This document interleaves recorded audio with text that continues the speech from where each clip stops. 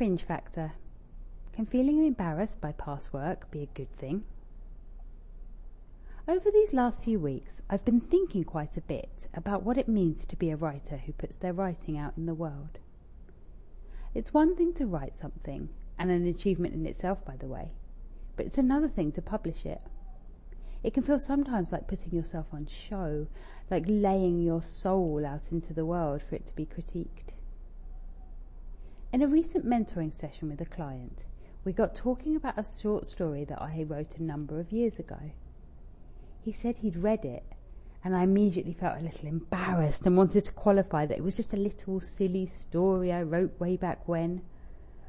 I cringe a bit about that story, and I haven't read it back since I published it. However, I started to question why I should feel that way. If you're working at your craft, your writing's going to improve over time. That's the way it works, so cringing isn't necessarily a bad thing. It's a sign that your writing has got better.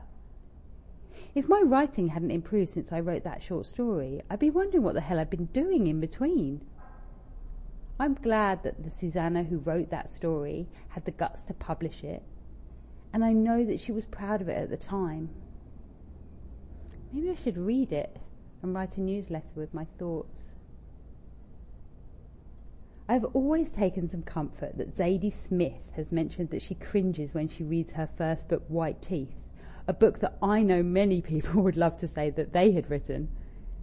But again, it makes sense. She was in her early 20s when she wrote that book. Her writing has changed, and she's changed, I'm sure. On the flip side of this, there are also times when I look back at old articles and am pleasantly surprised by them. I think, wow, you were better than you knew.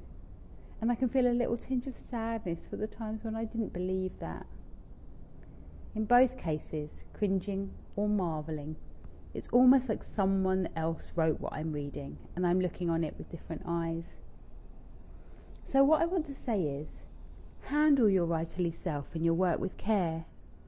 Love the things you put out in the world, because they were the best you could do at that given moment. Delight when things feel awkward to read now, because you're noticing all the things you would change or do differently, because, oh, how you have grown. And back yourself, because your best right now might just be far better than you think. And I'll leave you with this thought. What would have happened if Zadie Smith hadn't published White Teeth? For one thing, the world would be just a little sadder. And she may not have had the career she's had. A career which includes feeling a little uncomfortable reading White Teeth to audiences of avid fans who have bought every book she has ever written since then.